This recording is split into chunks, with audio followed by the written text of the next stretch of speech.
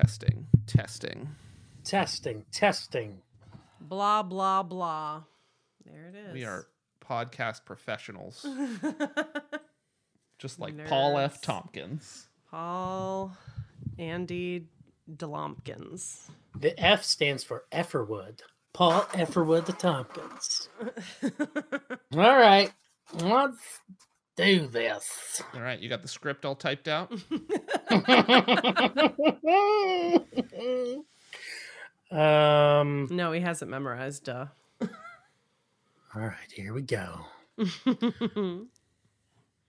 Do, do, do, do, do, do, do. There it is.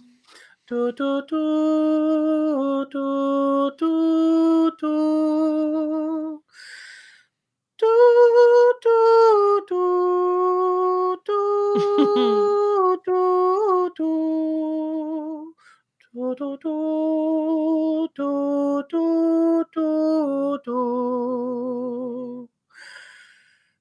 Do. There we go.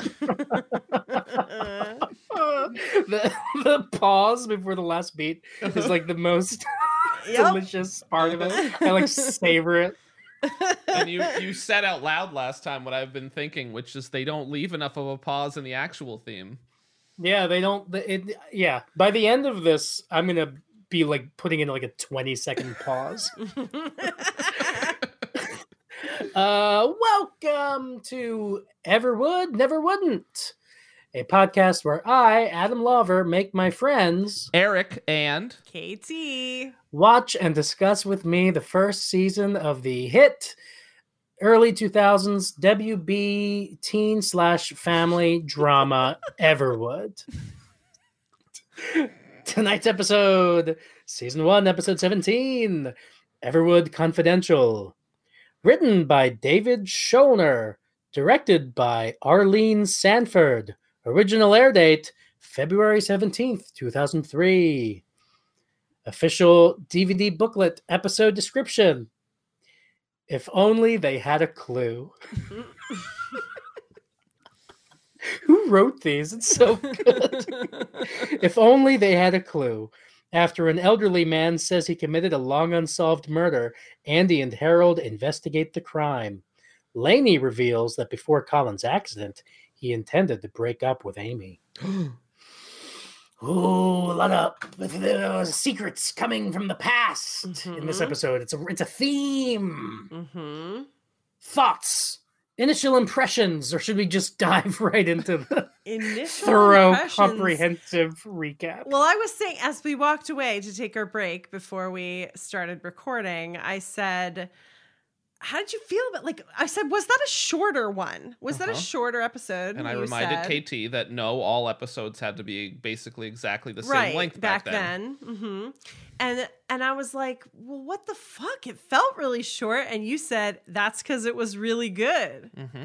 And I agree, but also at the beginning, I definitely didn't think that. I thought it was so weird at the beginning. Like, I think I constantly forget how quirky Everwood can get, I guess. Like, how goofy, because it's also so melodramatic. So when it's really quirky, it really surprises me every time. It's been less quirky recently, I think, too. Yeah. It's been a while since, like, was it the weed episode that kind of got, and they referenced the weed episode in this episode. Like, and I think they're similar in that they both had kind of like quirky like music cues.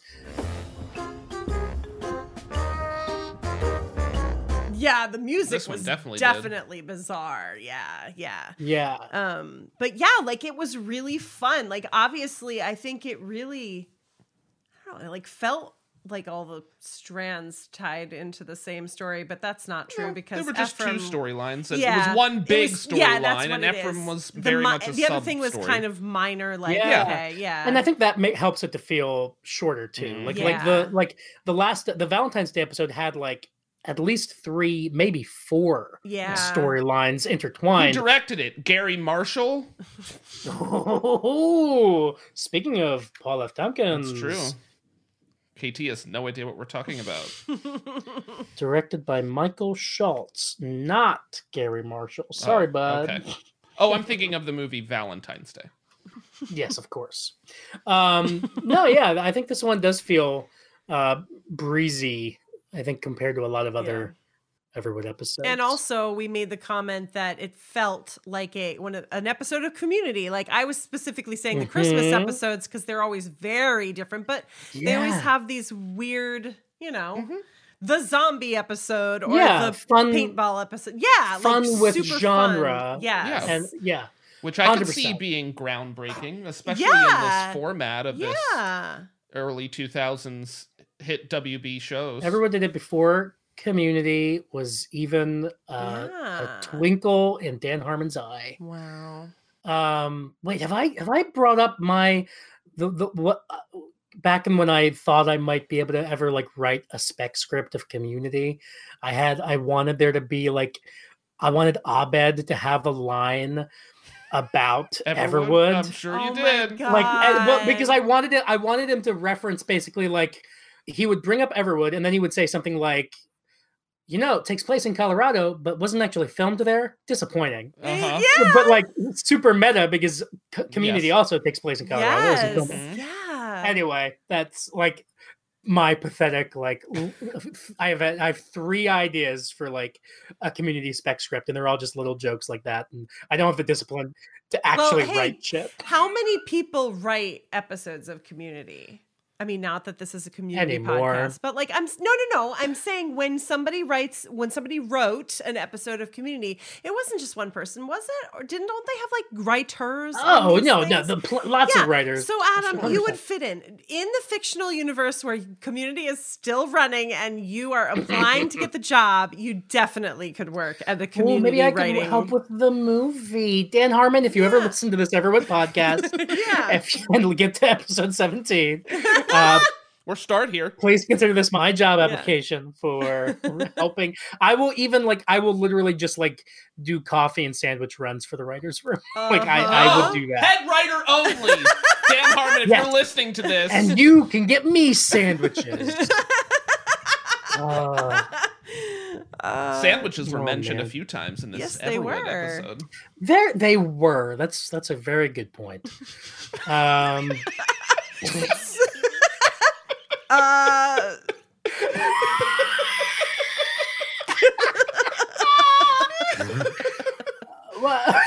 we never start again just because of how much that killed everything? Can we please just...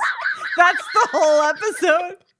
We all try to start something else, but nothing ever happens.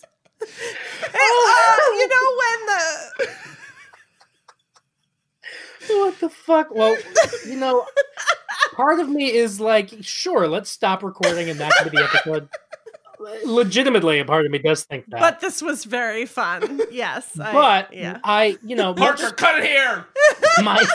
My commitment to sharing our discussions of Everwood with our non-existent listening audience mirrors kind of the level of commitment of, say, like Forrest McNeil in Review. I think it's very important. I think we're doing important work here. So let's Plus, it would be too jarring after our 2.5-hour episode last week. Oh my god! That's actually perfect. It would be some pretty bad whiplash there. Maybe we need to keep it 10 minutes so that people can look ahead once they're about to quit. Be like, well, the next one's only 10 minutes.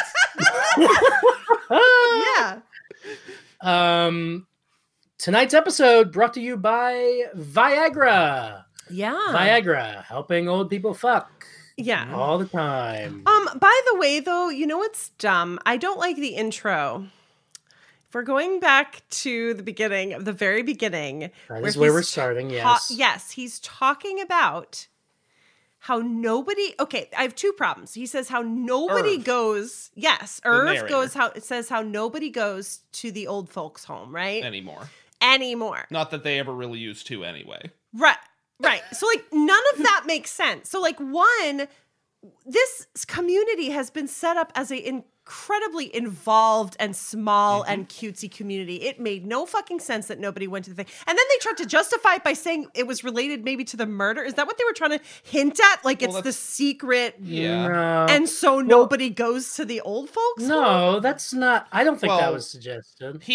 He made it sound, there was some sort of phrasing that made it sound, not that there it was something, there was a sinister reason. Yeah. Yeah. Well, like, what? Wait, and in the beginning they said that? In the narration. Overhead thing. So I was like, oh, wow, like something bad's going to happen. And then it was so obviously a dog from the very beginning that I was like, what? Wait, like, I mean, they have the whole kind of like sinister seeming intro and they show like Dr. Brown's like silhouette or shadow. Yeah, it's like right around when that's happening. Oh, is it supposed to be like old, like what's it called? The Phantom? Like old radio plays? Is that what it's supposed to be? Like an old... Is that what you're saying? It has the silhouette, like it's threatening? I guess I don't remember the silhouette. Yeah, it was him holding the syringe, the silhouette of him against the door. But like, why? So it's just a joke about how a syringe is scary, so nobody wants to go to the old folks' home. Help me understand this intro. I'm re-listening to it. I've heard it said that a retirement home is where people go when life is through with them before they're through with life. That expression was true enough in Everwood. The Ransell family bought the old Hicks mansion in 1942, thereafter converting it into Everwood's sole retirement home. People don't tend to visit the Everwood retirement home that much anymore. Not that they ever did. Don't know if it's the spirits of the past or a premonition of their own future, but something keeps them away. Then sometimes, just sometimes, a little light shines in this dark, empty place. Okay, Charlie, you're up. The delivery of it was weird, but also, again, I don't believe that nobody would go there. Come on. No, I think this is very classic, very normal, typical ageism, and like the way we treat our elderly like really poorly. I think that's a very common thing, and I think actually like that, but in that community, we've been set 100%. Up all these little tiny.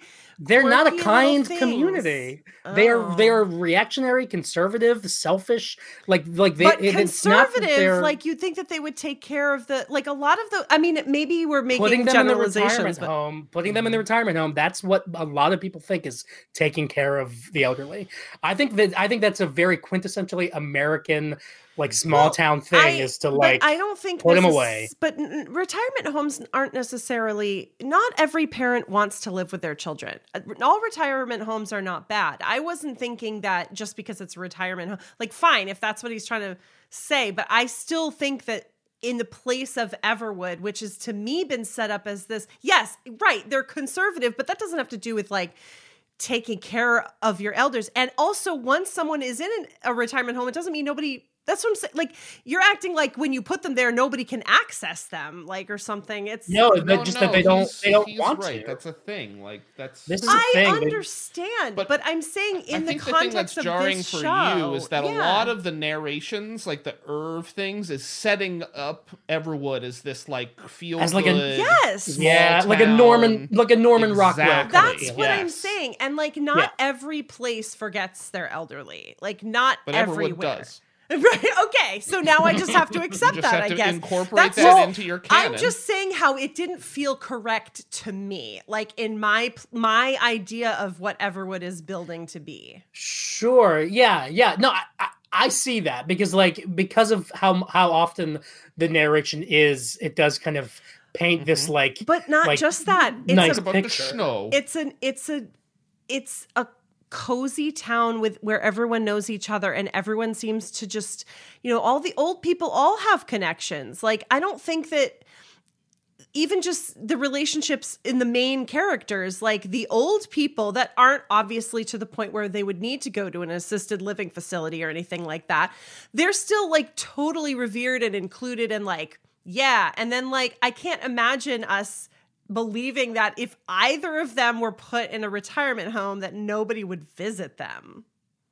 I don't know. I mean, there's been hints of shitty people and things in Everwood, like the whole thing with Nina and her surrogacy pregnancy, the way people reacted to that, the backstory we got about Edna and Irv and their relationship. Like, I basically view it as like adding I think it's an interesting way to again like add a wrinkle or some texture to the show is not interested in propping Everwood up as like the ideal little cozy town. Like there are aspects of it that are like nice and celebrated by the show, but in some ways it like Everwood deals with the same issues as a lot of communities just everywhere in the United States and in Western culture do, which is we're uncomfortable with death, we're uncomfortable with mortality and old age. And so, and I don't think that's a general like thing. I don't think obviously everybody treats their parents and grandparents this way. But it is a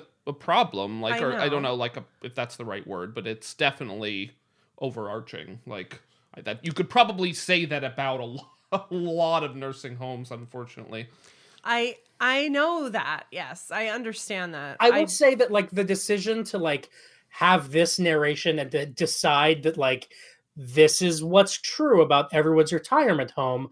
Like I think that they basically just did that in service of the story. That's what I'm saying. Because otherwise 100%. You set that up and then you explore that, because that's what I feel like the show would be about like Ephraim coming in and realizing that everyone's forgotten about the 3 old folks that live here. Whereas and so something happens. Right. It was like a comedic, weird, quirky thing. They decided to make that like a part of what Everwood is and what the retirement home is. They didn't really explore it. It was mostly to set up, I think that it's a mystery episode, a murder episode. So they needed it to feel kind of tense and suspenseful. They needed to show like a shadow, Dr. Brown's shadow, and then they get subverted when it's like, Dr. Brown, friendly, I'm here to help. And I guess you're probably supposed to figure out about it with the guy who wants his Viagra and stuff like that. But I think the problem is that as a concept is too sad and too real. Yeah, that's what I'm saying. Like, it jarred me because, like, I understand that is definitely a problem in reality, but Everwood is weird and not really real. Weird. Weird. Like weird Indiana. I feel like that's often the problem I have with this show is apparently I think it should be realer and then it should also not be. I don't know, like. Yeah, make up your mind, KT. I don't know, because like you can't take a really sad, serious idea like that and then be like, dude, everyone's built on Indian burial ground. You know what I mean? I'm just saying, it's a poltergeist. Yeah, it's a poltergeist situation.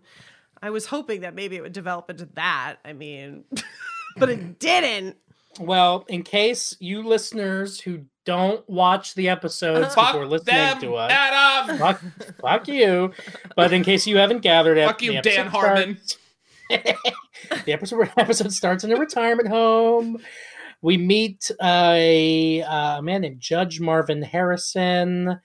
Judge Marvin has standard senile dementia.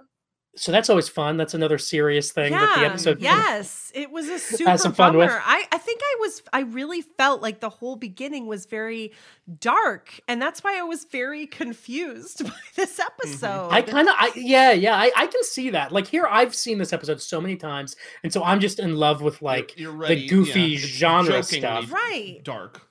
And so I'm keyed into it right away. Like if I could like watch it for the first time as like a grown, like discerning adult, I probably would be thrown off by it too, for sure. Marvin is Hal Sr.'s, was Hal Sr.'s friend, Hal Sr. being Harold's father. He was his golfing partner and Harold's godfather. And the inciting kind of moment of the whole episode is that Judge Marvin basically it sounds like he's confessing to a murder. He says, I killed him, blood everywhere, that scorching summer. KT, of course, while watching, predicted it right away because we've seen these storylines before. It's not CSI. Yeah. The Simpsons did it long before Everwood with like Ned Flanders like Bart thinks Ned murdered Maud. Oh my god! But it's like just a house plant. Years, holy moly! So this is, but still, this is 2003. Mm-hmm. It might not have been done as much by that point. Like maybe everyone was in the middle of the crowd or something. Yeah. Well, and I don't think you're even meant to, because like the music is so goofy too. Even when it's supposed to be sinister music, it's like, it's goofy, sinister. Yeah, totally not. So I don't think the show is like really trying to go like Christopher Nolan or no. Well, especially because they're not like questioning whether he's like faking having dementia. Like he's if like say he was a murderer that was 30 years ago and he's not like an actual threat. Yeah. Well, let's we could follow this storyline, but I kind of would love to. It has some great moments. I'd love to maybe switch over to Ephraim's stuff and get that over with before we come back to solving the murder. Well, we've also got a even smaller storyline where Delia is sick.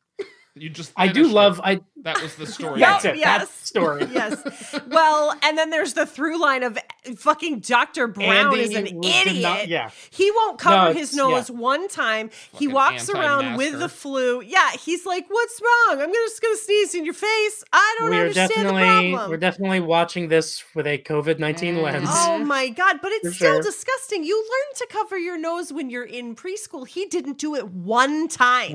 We'll get to Andy. Let's first celebrate Vivian Cardone's great delivery of when Andy says, like, "Why didn't you tell me you were feeling sick?" She says, "I'm a trooper." Which is a great little line. Oh, and her like guilting Andy about sending Marvin Harrison to jail. Like, "Oh, the man you sent to prison, he was really old. You must feel really bad." He's probably gonna die in jail. Yeah, yep. And of course, her being sick, they have fun with her kind of being like helpless and bossy and ordering Andy around. And there's a great shot, like he makes this great face. I made a GIF of. It's my Everwood GIFs Tumblr. Yep, it's where he kind of his eyelids just like halfway down over his eyes, just like really like kind of low key exasperated, but like. Yeah, but it's a great little GIF. We will link to it in the episode description. Ephraim and Lainey at school. What do we think about Ephraim and Lainey? I don't care because fucking Amy is still around being annoying. Like, if I knew that Amy... I didn't care from the beginning. Right, but here's the thing. We were watching and you were like, "Where's Amy?" Like, Amy's going to frown. Here's the thing. Amy didn't do anything wrong this episode. Right. Ephraim is just a little turd and lets go of Lainey's hand in the hallway when he sees Amy. Yes. It definitely wasn't Amy's fault, except when, Ephraim's not dating her anymore and Amy's reaction is like inside, like, "Oh, hell yeah, now I can fuck with this guy more." It's obnoxious, this fucking girl, my god. And like, but also it's not just Amy, it's the Ephraim Amy thing. It's not just the character of Amy. Ephraimy sucks. I'm so tired of it. It distracted me. Like, I mean, obviously that's what you're supposed to experience, but I don't care about the new girl because she's not going to matter. Or will she? Oh, I did like at the beginning. I like the little setup of them being their typical snarky selves, complaining about all the post Valentine's Day couples in the halls, and then they start holding hands. I thought that was fun. I honestly, I don't know if I ever actually caught that irony, which I feel silly about, and that is quite good. Yeah, also, I like that. There's some foreshadowing too in their discussion about how long these monarch butterfly post Valentine's Day relationships are going to last. Yeah, because they don't last long at all. But that's getting ahead of ourselves. Next time we see Ephraim with his piano teacher, Matt, who we haven't seen since Andy originally first hired him. Matt is very critical of Ephraim's piano playing. He's a little critical. And he shows off that he can play the song better. Wow, Adam really is sensitive about criticism of Ephraim's piano playing. It's true. He was super slow compared to that dude. Adam's like, wait a second. No, I'm saying was great. Oh no, like you sounded. Eric was like, all right. You were like, he was very critical of Ephraim's piano playing, and Eric was like, well, not that critical, but you just plowed on by. You were like, no, critical. I guess I just disagree. Like, he's very critical. And he's very harsh in his criticism. He's a weird guy. Yeah, there's some weird tonal stuff going on with Matt for sure. Definitely. He's snapping. He like almost crushes Ephraim's fingers with the piano. That was completely inappropriate. Like, he's weird. I think I attribute it to like the character kind of putting on a kind of intensity that like makes him cool. Yes. Like in the eyes of the student. Yes, absolutely. I wonder if it's a directing thing with like, or maybe an acting choice of like the type of person who is talented enough that, you know how once you start, like, this is a generalization, not true with everybody, but like there's a lot of examples of very talented people who seem to like sacrifice something in their brain as like a human being to be that talented and part like whiplash. You know, dealing with humans like is something sometimes that I feel like goes by the wayside. Yes. You know? So I don't know who this guy's supposed to be set up to be. So. Yeah, I don't know either. It is. He seemed to be good at playing the piano. You know. I don't think you're supposed to know yet. But keep watching the show. Okay. He murdered the transient.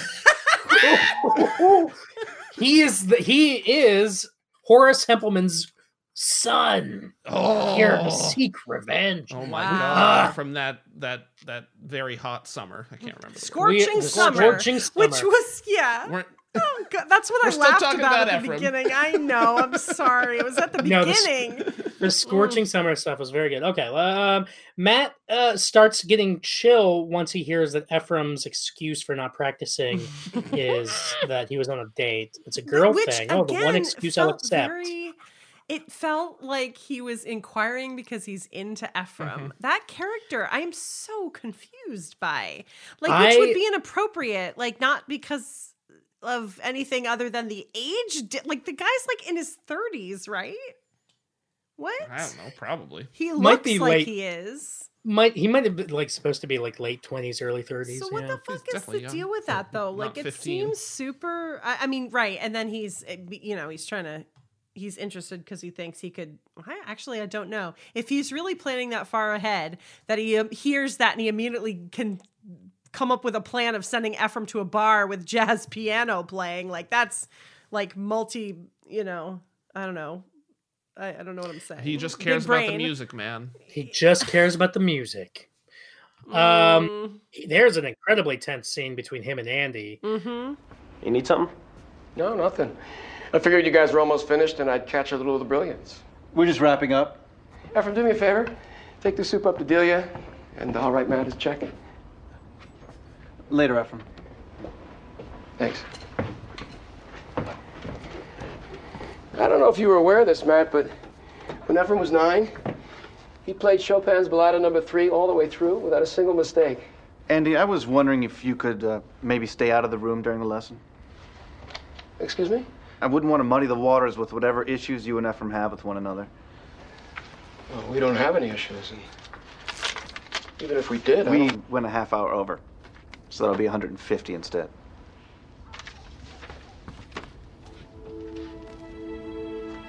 Like, he's like not spending any energy trying to be nice to Andy at all. It's pretty wild.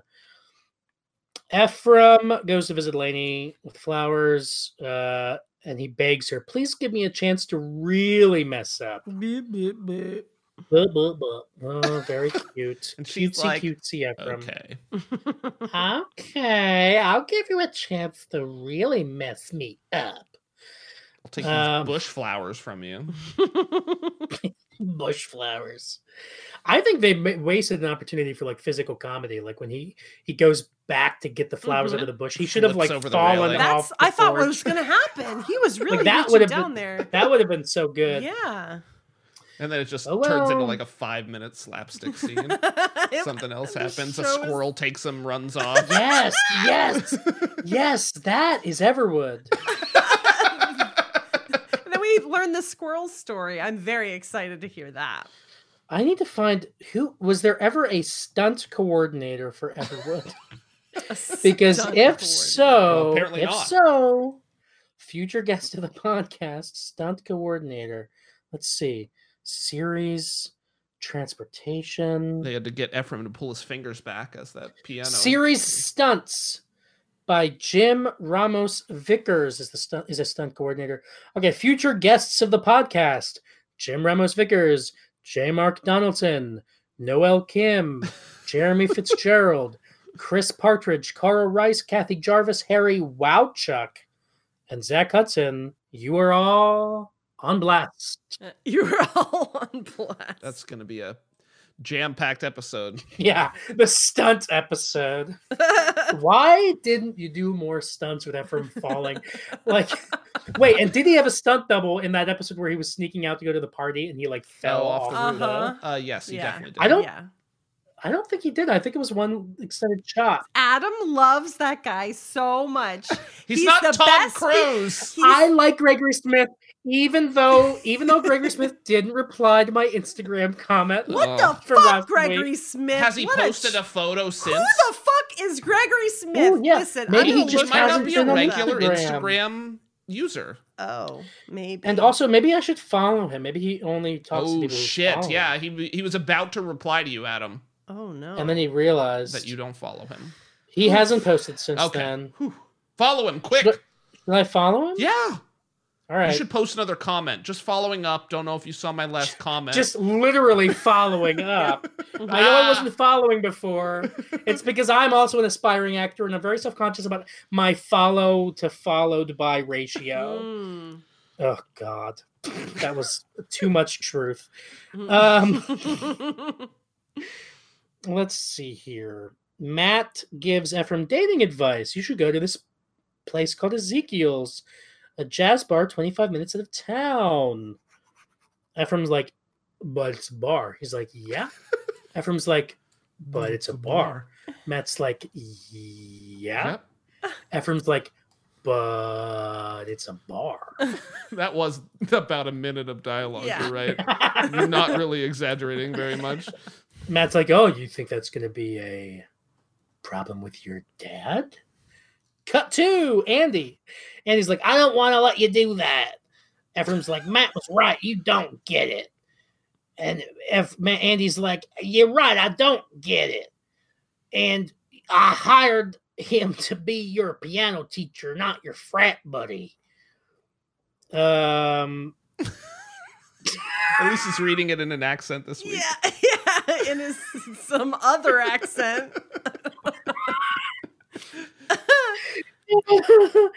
Andy's plan is to be a chaperone on their date, which is, I guess, like, fine. That's something that people do, but for kids that are younger, usually. I think, but it is a bar. I think it's appropriate. It's a bar, an appropriate compromise. Yeah, it is a bar, but like it also seemed to be a nice bar, though. Like, I feel like I would walk in and be like, you know what? Like, as long as I mention to the waiter, like, these are my, this is my child. He's 17 or whatever. Like, he obviously can't drink. He's just here 15 or whatever. Sorry, I always think he's definitely older than that, right? The actors, he's not 15. Oh, I don't know. They specifically mentioned his age he is in 15, this one. He's right? 15. 15, which is not believable to me. They go on a date at the jazz bar.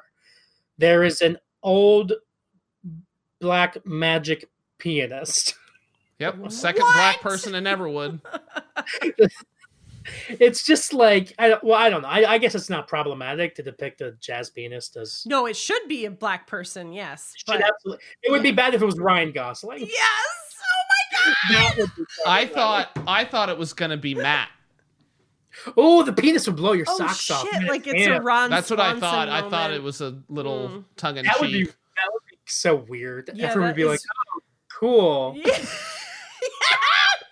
You already show off your piano playing in our lessons after almost breaking my fingers. Yeah. Now you have to rub it in my face on my date. Yep. I really, I think I liked the Ephraim Laney thing a lot more when I was, in high school and college. The dialogue just kind of like, it's fine. She's like, "Oh, like, how did you get us in here? Like mob ties?" And he's like, "Oh yeah, I'm all kinds of dangerous." Yep. It's accurate writing for teenagers, probably. Particular characters. I was impressed by her ability to genuinely laugh. Like, she actually thought something was funny as the actress. Yeah. Because that's hard to do. It was like full, like, just close up of her just laughing in reaction to that. I noted that. I'm like, how are you laughing at that genuinely? Yeah. Rosetta. She's an actor. That's how. That's how. I like when she kissed him. Yeah, you did. You were. I liked when she kissed him. And the thought. No, I heard, Katie, you were like, or one of you was like, flu. Yes. That was you. The whole fucking episode, it's this flu thing. Yeah. Treat Williams is sneezing with his fucking face wide open. No, we will not, because that's why I said flu. He's obviously exposed every person in his family. We pepper it in like, flu. Gross. No, it's an outrageous moment. He kisses this girl. Not outrageous. Knowing that he has the flu, probably. He doesn't have the flu. Yes, he does. His father sneezes into his mouth on the hour. His doctor father. He's grieving. Fuck his grieving sneezes. It's disgusting. She was in the car with him for 25 minutes. Yeah. So she's got it already too. Oh my God, this is disgusting. This whole episode's full of germs. I was so happy to fall more in love with Dr. Abbott and how gross he was like, what the fuck is wrong with you? Get a flu shot. Sorry, I'm skipping ahead. He was the only character that made sense in this show. Well, at least the show represented that perspective. Yeah. And it is just your opinion that the flu is bad. Oh my God. Adam! It's just your opinion that vaccines are effective. Listeners, I don't know when you're going to hear this, but if you don't remember, we're recording this at a time. Oh my God. If aliens find the never wouldn't recordings, the last few remnants of human civilization. Yep. There was a pandemic that happened, and we were recording during that. Parker took a long time to edit this. Parker, like his consciousness ends up being transported into like a Wall-E type creature. It's just waste management. It's audio editing. But just for this podcast. But he finally gets around to editing. It's one assignment. Like 300 years. I like the idea that aliens have to recreate Everwood based on this is all is left. There's no actual Everwood files anywhere. Yes, they just have to recreate the show based on our bodies. And they would have, except that I dissed them every time for not watching the episodes ahead of time, but they couldn't because they were gone, and so they stopped because they got disheartened. All right, so in this human civilization, they were both nice and cozy and mean to old people.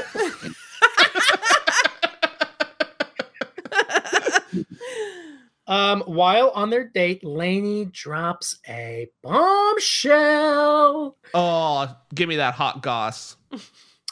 Well, did you know that before Colin got into the accident with Bright, which, by the way, did you know that Bright was the one driving? OMG. Which, by the way, did you know that when Bright was taking driving lessons with his dad totally made him cry?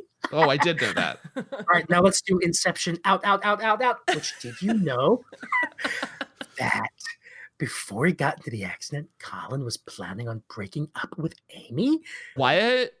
He didn't like her as much as she liked him. You could totally tell. Like, the way that he was, like, playing basketball, it was... Well, did you know that she told him that she loved him and he didn't say it back? No. Yeah, she's been whining about that for a long time, bitches. Hey, don't call us that. Oh, sorry. Did you know that when Ephraim and Laney were on their cool date at that Ezekiel's place 25 minutes outside of town. Is that religious place? It's not religious. It's just black and jazzy. Black and jazzy. Sounds so much better than a Ryan Gosling movie. 100%. Well, when Lainey told Ephraim that Colin had been planning on breaking up with Amy, Ephraim freaked the fuck out. He was so upset, and he was like, oh, you can't tell Amy. She'd be so upset. And that's when Lainey knew that it wasn't going to work out. End of bit. End of bit. Fine. I thought that was a weird hill to die on for Lainey. Yes. Because, like, you could totally, like, be it, like, for that to be the one thing, I mean, I guess it was in conjunction with the drop in the hand holding or whatever. So, yeah, whatever. She's smart and she gets it. But, like, in terms of, like, benefit of the doubt stuff, if they were just friends, like, it's clearly, it would be news that could maybe break her up with Colin. And so, like, I don't know. Wait, complete your thought? What? Like, he was worried that somehow Amy would find out that Colin wanted to break up with her. For that to be something he's concerned about could totally be something that a friend would feel. Yes, especially because it would ruin her existing relationship. If he did have feelings for her, it would maybe open the door for him to be with her. Right. But I think it was supposed to be the intensity of Ephraim's reaction. Oh, yeah. And the fact that he was like, don't tell Amy. Lainey was like, of course I'm not going to do that. I'm not an idiot. Yeah. Like, I get why she would be like, are you kidding me? Like, why would I do that? I know, I do too. I agree with both because, like, my reaction later was like, I think she's just a smart girl. Yes, that's what I'm saying. She's just smart. She's like, listen, I could try to do this, but... And she's had a tough year. She tells him later when he apologizes and says, like... Yeah, and then she gives one example of a tough thing. That's it. One thing. Her brother in a coma. That's all. Okay, that's it. Her list ended. Well, yes, the coma thing, but yeah, I think being sent off to boarding school. She didn't say that. Yeah, she didn't even say it, Adam. She didn't say it. She should have. No. She hates Everwood. She wanted to leave. That's right. That's a good thing. She say to Ephraim, like, you barely even register among this one other thing that I'm listing. It is weird though that like after she like does list that and mention like, you know, brother in a coma, Ephraim is like, yeah, I wish I was in a coma. Yeah, that was very weird. What a weird thing to say. Yes, it was very insensitive. It was very. I actually liked that though. Okay, yeah, you would. You're the one that doesn't know.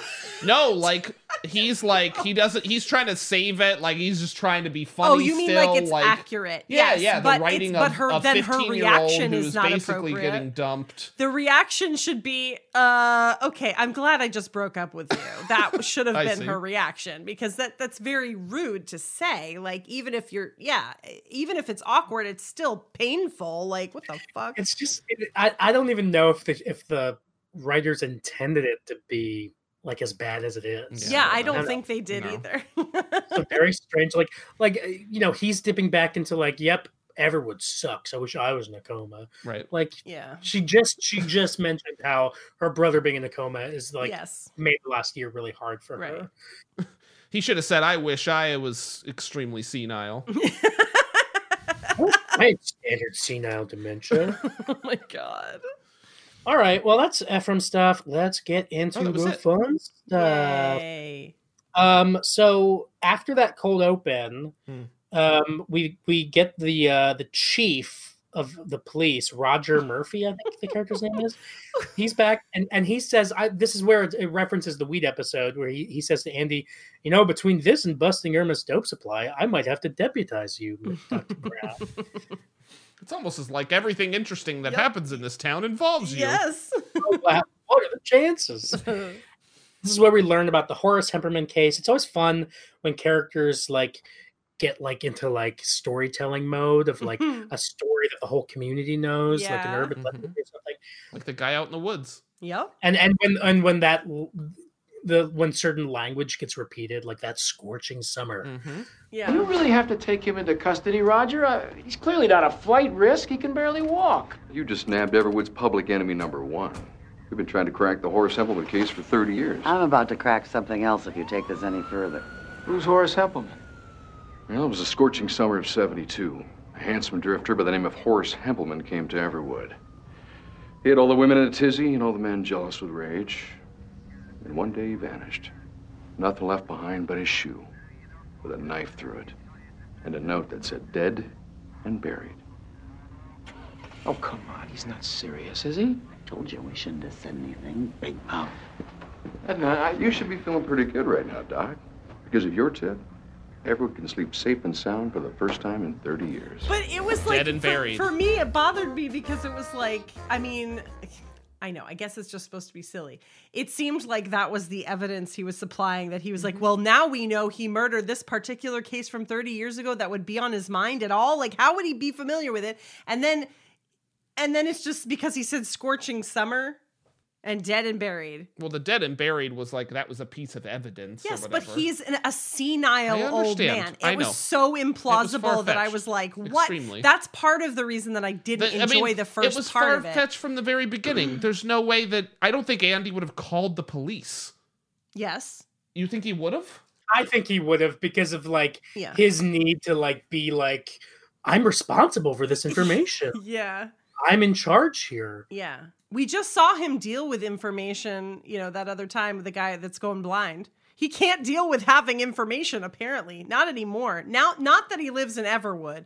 It used to be, hey, you have cancer, moron. Get the fuck on this operating table and I'll operate on you. That was our first interaction with Dr. Brown. Now, if he has a piece of information, he can actually express it in a way that's... Are you being sarcastic?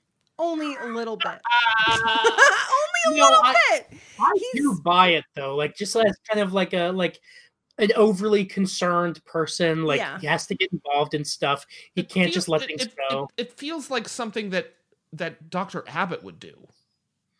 More than Dr. Brown. Dr. Abbott wasn't in the... No, Dr. Abbott would be like, you're crazy. Okay, but we're talking about like whether he's basically like lawful good or neutral good, right? Dr. Brown. You fucking nerd. No, I'm serious though, because the fact is Dr. Brown, like Andy, you don't think that he would be like, he just talked about murdering somebody. I think that maybe we should, okay, wait, no, I'm going to back up for a second.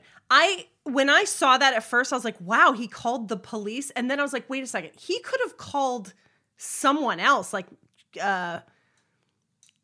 some kind of social services or something. Like, man, this man is like really, really confused and like needs to get in contact. I don't know. Like maybe there was some other avenue that it wasn't just 911 that he dialed. You know what I mean? Like Andy is a baby. I think Andy is a baby. He is a baby, yes. Like when I love his face when Marvin, like when it's clear that Marvin has dementia or something, Andy's face is like he's never encountered this before. Yes. He's like, yes. What's happening that this old man thinks? And he's a brain doctor. Like, what the fuck? The dialogue, like, rescues it because Edna walks over and he's like, is it Alzheimer's? Like so clearly but Treat Williams is acting. Yes. Like, what is this? Yes. Why is he speaking like this? Yes. Like he's not aware of the present moment. Yes. Mm-hmm. Anyway, it's goofy setup. He calls the cops and 10 of them come. But I do think that the police chief is not like a particularly competent person. No. We've not seen him to be.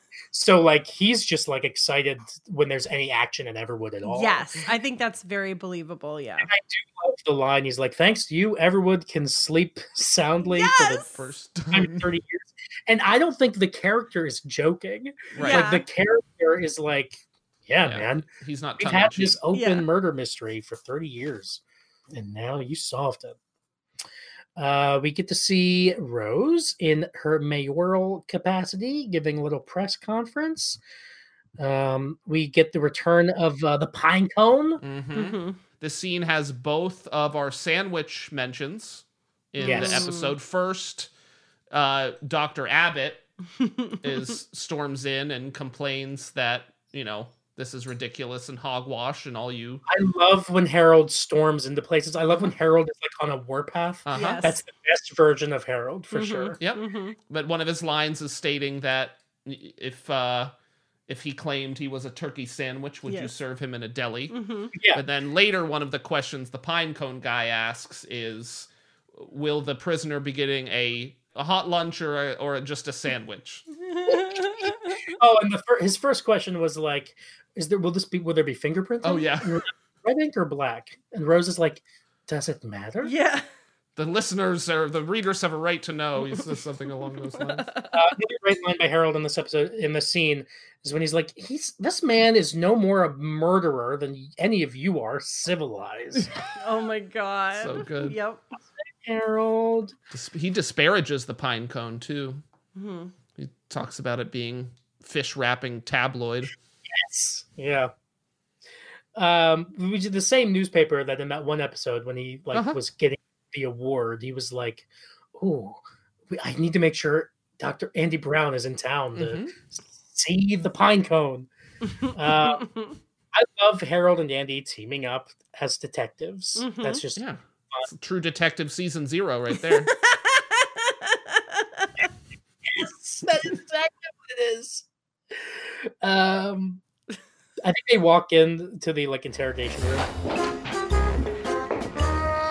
He waived his right to have an attorney present for questioning. Yeah, he'd wave a red flag if you told him he was a bullfighter, Roger. Hello, Marvin. Did you catch the Tonight Show last night, Doc?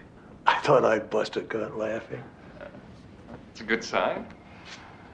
There's enough mental clarity to comment on current TV programming. Current? Since when did anyone bust a gut laughing at the Tonight Show? Who's the host, Marvin? Steve Allen, of course. Who else? Criminy. Wait a minute. He does seem to know who you are. Marvin, do you recognize Dr. Abbott? Well, I've known Hal ever since I moved to Everwood. How's Edna and the kids? Doc, he thinks you're your father. With those crack powers of deduction, Roger, it's no wonder Everwood's crime rate is so low. I tried to do what you said, Hal. Tried what, Marvin? What did I say to do? You told me I'd get in trouble, remember? If I didn't get rid of the body. So I did. I know you told me I should have burned it, Hal, but I couldn't. So I buried it in the backyard. Dead and buried. Dead and buried. Just like the note said. He did kill Horace Hempelman. And he may have had an accomplice. And then I just wrote the words dead and buried. Good.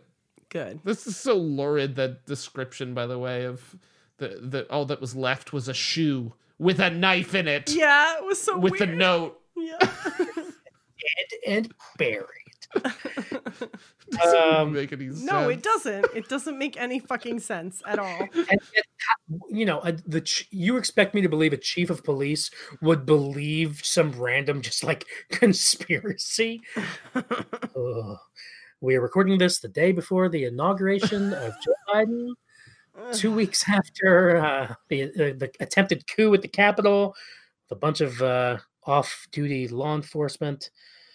If only every cop was Roger. No, I don't think that's good either. No. Mm-mm. Nope. If only every cop was Harold Abbott. Yeah. Whoa, yeah. Mm-hmm. I've just solved it all. Make every cop a rich white dude. Got to kidnap Tom Amandes. And clone him. This is what, the FBI comes to my door tomorrow. He's like, we overheard you talking about kidnapping Tom Amandes.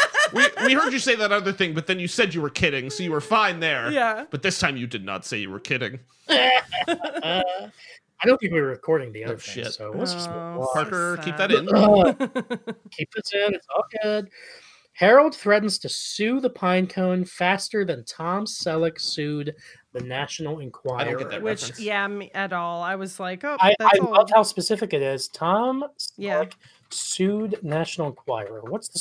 I wanted to make a joke about, well, it doesn't look like Dr. Abbott is making current event references. Never. No, he was? Yeah. Oh, wait. Yeah, no, it was a 1983 reference. Tom Selleck sues Enquirer for $36 million, claiming he was libeled in 3 stories published by the tabloid in 1982. I love that Harold knows about this. Yeah. But that makes sense. It's got to be like, I think that's so in his character. I don't think he seems to have so much going on in his life and so many things that he's doing and thinking that like he doesn't have brain space to be up on current pop culture stuff. Yeah. Or like celebrity anything. Totally. They do find human bones. KT, you were surprised by that. You were shocked. Yeah. Shocked. And then I was like, is it a classroom skeleton? Like they've laid it out on this table. That was definitely surprising. But it wasn't. It was a real skeleton. I kept they for a long time. They didn't show a human skull. They just showed fragments of bones or like just regular bones. That could be if you're not like a fucking bone person, you wouldn't know necessarily that they were actually human bones. I kept wondering if it was going to be. As soon as they glimpsed one, they were like, human bones! Yes, it was one piece, and it was like, human bones! And I was like, oh, is it going to be an animal? Is it going to be something weird, like a prank? Is it going to... And then they were on the table, and I'm like, well, I guess, unless the people doing this are complete idiots, these have got to be real bones. Like, what the fuck? Like, that was bizarre. Again, it was another twist and turn, but it was really fun. Thanks, everyone. It was really good. I think this is like seriously the first episode for me that like started so low and ended with like, that was so much fun to watch, right? Yeah. Yeah. I'm glad. I'm glad that it ended up working for you. We get back into the interrogation room with them interrogating Marvin. Okay, let's go through this one more time, Marvin. Is that Horace Hempelman buried in your backyard? Just say no and we can all go home. Hal, is that you, Hal? I didn't even see you come in. Hi there, Marvin. How's Peaches? It's wonderful. She bought me this shirt. Says it makes me look sharp as a tack. Quite fashionable, yes. Ask him about the body. Oh, it's useless. He's never going to give us anything. You didn't tell anyone our secret, did you? No. No, I didn't. Mum's the word, Marvin. Like you said, don't tell anyone. Right, but, I kind of need you to tell me now. Was it Horace Hempelman that you buried? Peaches just fell for him. She adored that little... Jim. Who's Jim? Jim who? I didn't mean to kill him, Hal. You know I didn't.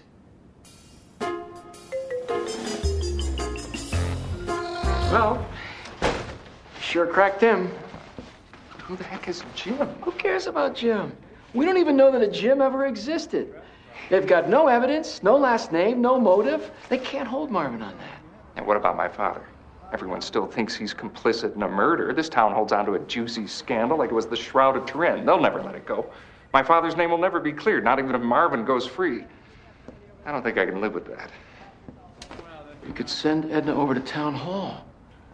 Rose could get her access to any of the records we needed. Yeah, we could check birth certificates, property deeds, driver's licenses, anything. We can cross-reference. We can track down every Jim in Everwood history if we need to. Here's what you do. I want you to go to my office and start assembling the bones from the site. You can use my examining table. I'll be right behind you. Right. Where are you going? I gotta make dinner first. They've got it's a very Lost moment where their reactions to new information kind of diverge, like Locke and Echo in season 2 of Lost. Andy is like, oh, none of this matters, much like Locke. But Harold, like Echo, is like, no, now this matters more than ever. And then what was Charlie like?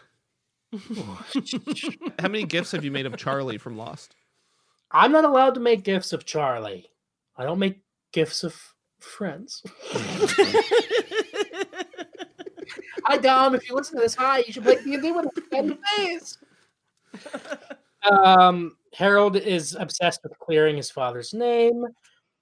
And we've got detectives Abbott and Brown on the case. Edna comes in while Harold is assembling the skeleton. Right, which again, I said this while we were watching. How does he have access to this skeleton? It doesn't make any sense. The Everwood police are not competent. Yeah. They don't have to deal with crime.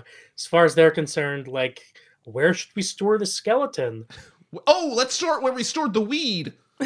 Yeah, at the mayor's house. Yeah, exactly.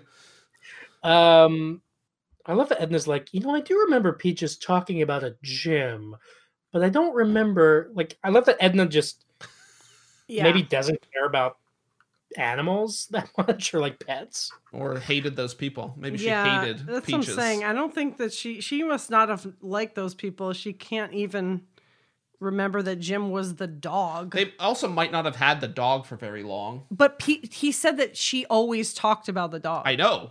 It could have been a short period of time. For like one day. Edna's helping Harold assemble the bones. It's a nice little moment where they're talking about Hal Sr. It's a disgrace that the Luddites of this town would for 10 seconds besmirch his name with these ridiculous allegations. Well, it's awfully sweet of you to defend your father, but he really doesn't need defending. This doesn't bother you? I know who he was. You don't think he was involved? Well, do you? I don't know. I mean, Dad and I worked together side by side for 12 years, but apart from cross-checking diagnoses and his lunchtime inquiries about Rose and the children, let's just say that we had a more formal relationship than I would have liked. Something like this happens, you wonder whether I knew him at all. And I think it's a really cool little like moment of vulnerability and like a revelation about Harold's character when he's like, honestly, I feel like I maybe didn't know him as much as I would have liked to. Like we had a much more formal relationship than I would have liked. Like we worked together.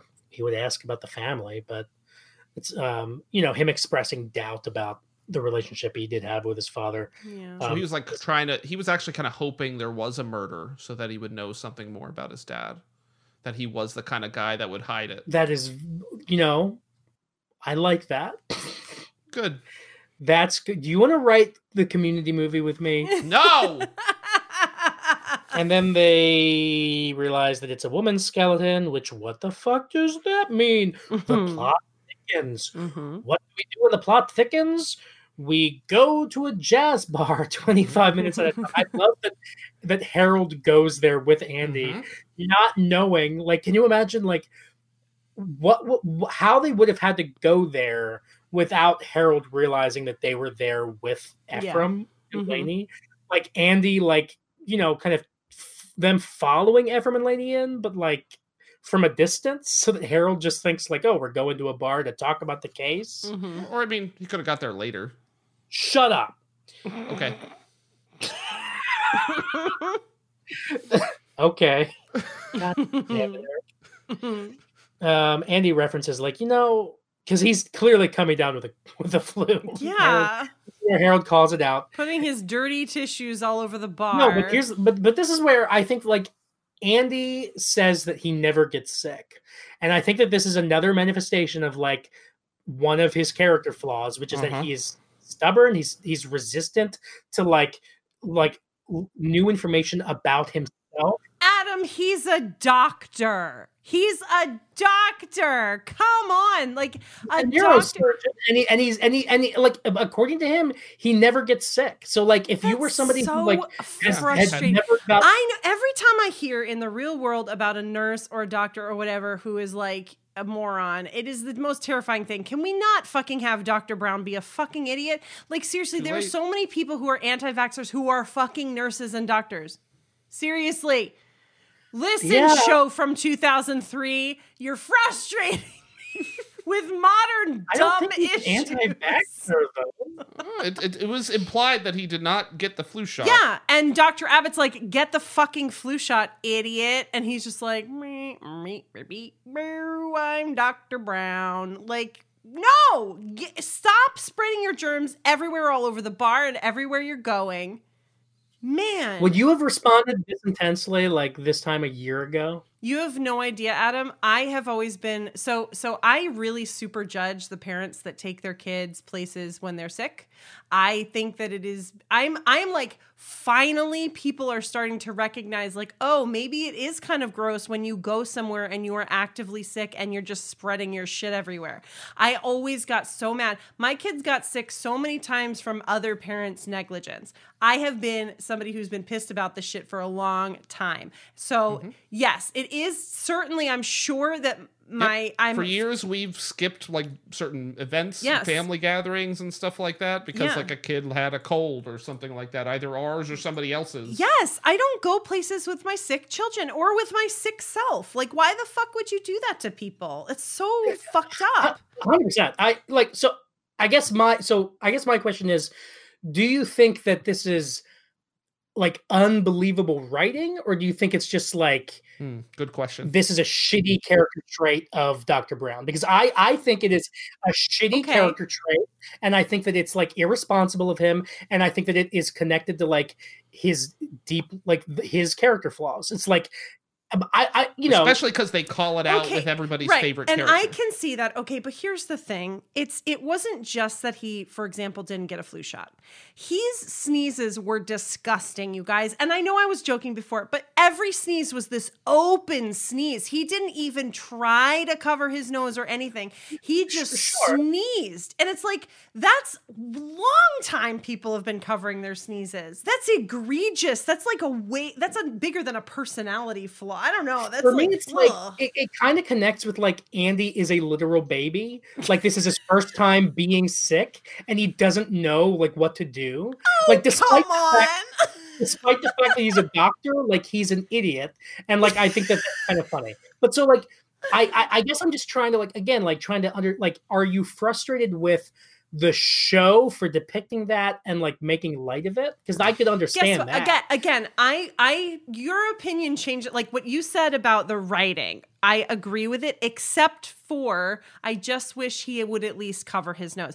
I think it was so ridiculously disgusting that it, like, if it was supposed to be funny or just like oh gosh, this guy, that's so rude. Like he was so gross about it. Like these sneezes, maybe it's Treat Williams sneezing. Sorry, Treat Williams, but it's fucking, he was like, and it was just, what? I do think like it must, a part of it must be like a product of the time. Like people weren't taking germs seriously before COVID, and especially back in like 2002, 2003. It's like, they didn't even know about them back then. They didn't know about germs. Oh, wow. Groundbreaking. Dr. Abbott. Oh, man. Wow. He invented vaccines. Is that what we're saying? It's so I mean, like, it is definitely weird watching now for sure. Yes. And I guess I'm like, it's interesting. Like, I would be interested to do a content analysis of like how TV shows kind of treated the cold and the flu and like germs and stuff. Okay, what about, so do you remember I know this is a different TV show, but Friends. Remember when Friends happened and Monica was sick? You've never watched Friends? There's a very iconic episode where she gets sick and she's gross and whatever, and like people are like, get away, stay in your own. And when's that show from? The 90s? That's from the 90s and the 2000s. There might have even been a slight people overlap. weren't just like, again, it's fine. I shouldn't just keep harping on it, but it's fine if he's a jerk about not getting the vaccine or like not, like even going places. That's fine. I totally accept the writing choice of him thinking he's God and he's fine. But the outward sneezing and the tissues on the bar, it's really gross. And people not freaking out. So, okay. Like fewer people just going, excuse me, like cover your nose. You just sneezed on me. So yeah, that's a really good point. And I think that it's again something to attribute to, like, they wrote themselves into a corner. Mm-hmm. They needed to have this detective duo go out and about, go to all these places, and they needed it to also have to do with the flu to explain like the bodies, like have that be connected with the Spanish flu. Mm-hmm. And so like basically then you have tell Treat Williams to cover his nose. That's all. Just tell him to cover his fucking nose. But he has to play it as like, I've never gotten sick before. And really? He's in denial. Never? This is a ridiculous show. I have to assume that somebody has never sneezed in their life and they're like 45. Yeah, there are people who claim they've never gotten sick. There are people who absolutely claim that. Oh my God. But your theory breaks down here though, because he talks about, I think it's just my allergies, which cause you to sneeze. Yeah. And even if you're not sick, you still cover your mouth. Like it should be a fucking instinct. Yes. So I mean, like, so yeah, I think it's like they went really broad with it. Yes. Was it like the director tell him to like be over the top with it. Like a clown. Yeah. So like, yeah, I think it's a choice that they made, and like it is a very specific, misguided depiction of being sick. And for good reason, it triggered KT. It's super gross. Very good reason. I think people need to be more responsible about that stuff. Yes. And, you know, I guess, but we have Everwood to thank for bringing America's attention to this important issue. Thank you, Everwood. In a passing comment made by Dr. Abbott at one point in the show. Thank you, Everwood. We'll that is a great moment. I'm looking forward to when we get to that. And we'll insert it. We'll edit it, put it in the episode. I'll do that. Don't worry about it. Andy's in denial about getting sick. He does say that, like, you know, this is the most time we've spent together over a 2-day period, and I'm beginning to realize why we don't spend time together. We get more parenting conversation between Andy and Harold, which is always fun. Yeah. Triggered by Harold realizing, like, your 15-year-old son is on a date in a bar. Yeah. And are here as a chaperone. Like, come on. Mm-hmm. What was he drinking? Water? No, Harold Abbott. Oh, I don't know. Milk? It looked very milky. creamy. Maybe it was the White Russian. That's what I was wondering. Wow, a White Russian. Interesting. It's been a long time since I had a White Russian. I love those. That was like one of the first alcoholic drinks I ever had. Cool. And it was really cool, but now I can't have them because they make my... Big Lebowski fan. I hadn't seen it at that point. Yeah. I do like Andy's line, like, look, I'm trying to encourage my son's friendship with his jazz playing piano instructor. Who I hate. Yeah. Yeah, it's great. Ooh, I wanted to go back and listen to this dialogue again because it's so good. At the bar, it's again like they're so like the genre thing, like they're playing with what is it, like a film noirish almost kind of detective genre, hard-boiled detective, something like that. So what do we got? Got a man's name with no person attached, woman's bones with no name attached, perpetrator with no memory attached. It's bleak.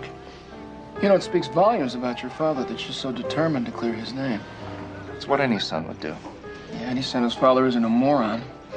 You said it, not me. Hey, you were right about Ephraim. I've got all the parenting instincts of a ficus.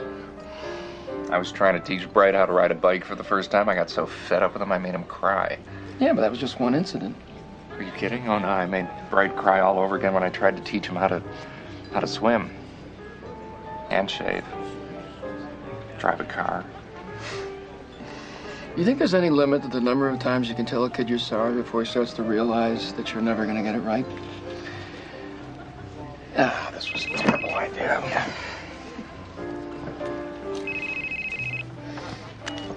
Hello? Dr. Brown? This is he? I know something about the murder. You do? What do you know? Meet me and I'll tell you. Why can't you tell me now? Well, let's just say I got something you want, you got something I want. Meet me down at the old candy factory in an hour. Who is this? And bring your doctor's bag with you. What's that? I think we just got our first anonymous tip. Let's go. Grab me some pretzels. You get a man's name with no person attached, a woman's bones with no name attached, a perpetrator with no memory attached. It's bleak. It's like straight out of like a Raymond Carver novel. Yep. Mm-hmm. The name Raymond Carver. Something like fuck yeah. What's his detective's name? Philip Harlow. I don't know. Who cares? Okay. Marlowe. Philip Marlowe. Dr. Faustus by Christopher Marlowe. Nope. All right. Philip Marlowe. Perry Mason. Yeah. Columbo. Okay. This is where we get Harold talking about that he always made Bright cry. This is one of those lines that Chris Pratt's manager said you had to get people talking about Bright in here. He was mentioned in that same scene in the same location anyway. In that bar, there's something about Ezekiel's being a religious place where they knew that Chris Pratt was religious and they had to talk about him in these scenes. He was probably up there playing the piano. Do we want to do some prattling on with KT? Right, wasn't in this episode, but that doesn't matter because he's a fucker. It's so hard because there's no fucking news about Chris Pratt. Is he going to be at the inauguration tomorrow? He's. I'm not. I almost made a very off-color joke. I do not like Chris Pratt. He is not in the news because he's fucking stupid and irrelevant, and everyone already canceled him. He is a coward and won't stand up for LGBTQ people. I mean, speaking of Elliot Page, Elliot was the fucking one that like really tried to call him out a few years ago, remember? So fuck Chris Pratt. He's gross. He's the worst Chris in all of Earth. 100%. There's no Chris Pratt news, that's for sure. Yeah, but because he's irrelevant. It is, as of today, Everwood made the headlines. It did. AV Club reports the moment has arrived. It's time to head to Everwood. Everwood is coming to HBO Max. Is that? Yes. Basically, like we have been recording this podcast for months now. Yeah. Like we had our finger like on the pulse here. I think there's an Everwood renaissance. I think people are going to be actually like discovering, revisiting it maybe, and maybe even discovering the show for the first time.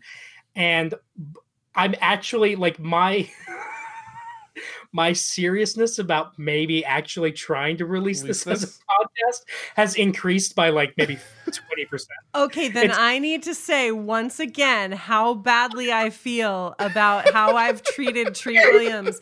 Because you know what sucks? Like, it's funny to be mean, right? Like, I have built like a fucking character on a podcast that people like because Will is a fucking asshole. And I am not that person in real life. This is like a performance almost that I'm doing, right? I make fun of people, but I also am like, I don't want anyone to be mean to each other. Like, if I actually ever knew Treat Williams would ever hear any of these things, my heart would break. I feel so terrible. But also, Treat Williams, fucking cover your goddamn nose. Like, what is happening? What is, like, okay, tonight, right fucking before we recorded, Treat Williams posted this beautiful little video of him about the snow. Okay, he is the most wholesome little man. He is adorable. He is kind. He obviously has a gorgeous singing voice, and I'm so like, man, maybe my arc on this podcast is just like realizing that, like, I don't know, like, maybe I don't have the spine to be mean, to be funny anymore. It's getting hard to be unless it's Chris Pratt. Right, unless it's Chris Pratt because he sucks. Treat Williams is obviously like this really kind person. God, if I made fun of his pants to him, he would be so sad. He just seems like such a nice. All right, KT, let's say this: if we actually end up releasing this, obviously you can listen to every episode if you want before it gets published. I will have to. But at the very least, like, we will record like an intro where I can apologize to Treat Williams. I swear to God, I would have, and then at the end I'll say, you know what? But also, I don't apologize to Chris Pratt. You deserve everything I fucking said to you in this goddamn podcast. 100%. Treat Williams, I'm sorry. Also, I sincerely if you would like me to you reduce so Adam's excitement, I didn't realize at the beginning of that article said, okay, so it's a slow TV Tuesday.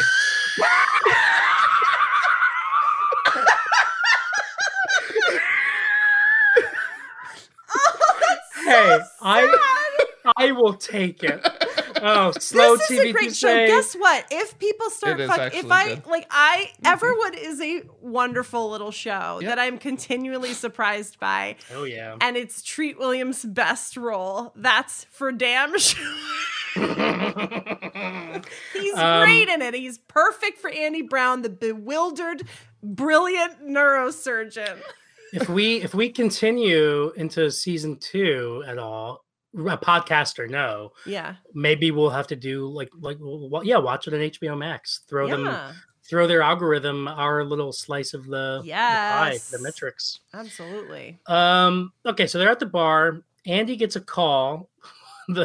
It's another playing with the trope of like an anonymous tip. Yeah. Remember the days when you got a call on yourself and you had to stand up to get it? It's because of his pants. Oh, his pants. Well, you'd think it'd be easy. It's just right there by his by his stomach. Who puts pants on Treat Williams on this show? The pockets are really deep. Oh, okay. And really tight, though. Like, Treat Williams is not, like, what is wrong with his pants in every pair of pants, even the jeans? Do you remember 2 minutes ago when you were talking about how you feel really bad about making fun? But at least I'm saying it's the costume designer. Poor Treat Williams. I want to see Treat Williams hear this too. In a regular pair of pants. Everwood Renaissance. Everyone's going to hear this. Yeah. Hey, you know, it's okay. We're at least interesting to listen to. Except for last week's episode. Where's Jerome?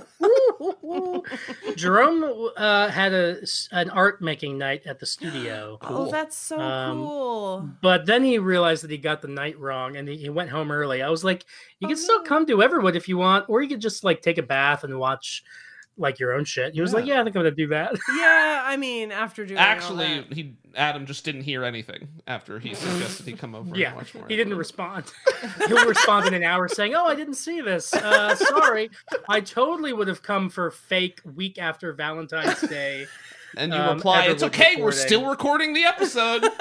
Come on by. You can talk to us about jazz, Jerome. Oh my God.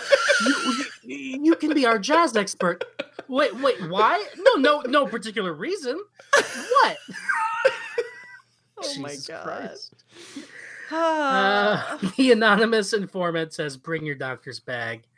We don't know who he is, or all we do, we just see a close-up of the mouth. Very mysterious. He says to come to the abandoned candy factory or something. Yep, that is what he said. So they go there. This is my favorite like scene, especially at the beginning here. Katie, you cracked up. I love when Harold they hear a noise, classic scary noise in an alley. Is that when he grabs his shoulders? Harold jumps and grabs Andy's shoulders from behind him. I loved it. So perfect. Yes. What's that? What's that? How would I know? Well, did it sound human to you? Yeah, in a metal hand scraping on concrete kind of a way. In a metal hand scraping on concrete kind of way. A metal hand. It's so weird. It's awesome. Love it. The anonymous tipster does end up being one of the guys from the retirement home. It's the guy who wanted Viagra. But you missed the whole rant that Harold Abbott has about... No, that's comes after. Okay. All right. Phew. It comes after this. Harold or Andy acts like he writes him a prescription for Viagra. He reveals that he actually wrote him a prescription for Flintstone vitamins. This guy Charlie, I think his name is, gives them family photos of Marvin and Peaches. And this is where this great little rant. Yes. What's in there? Is it a clue? Family photos. Oh, you're kidding me. Marvin and Peaches' Grand Canyon trip. Marvin and Peaches' wedding night. Marvin and Peaches' town hall retirement party. Great.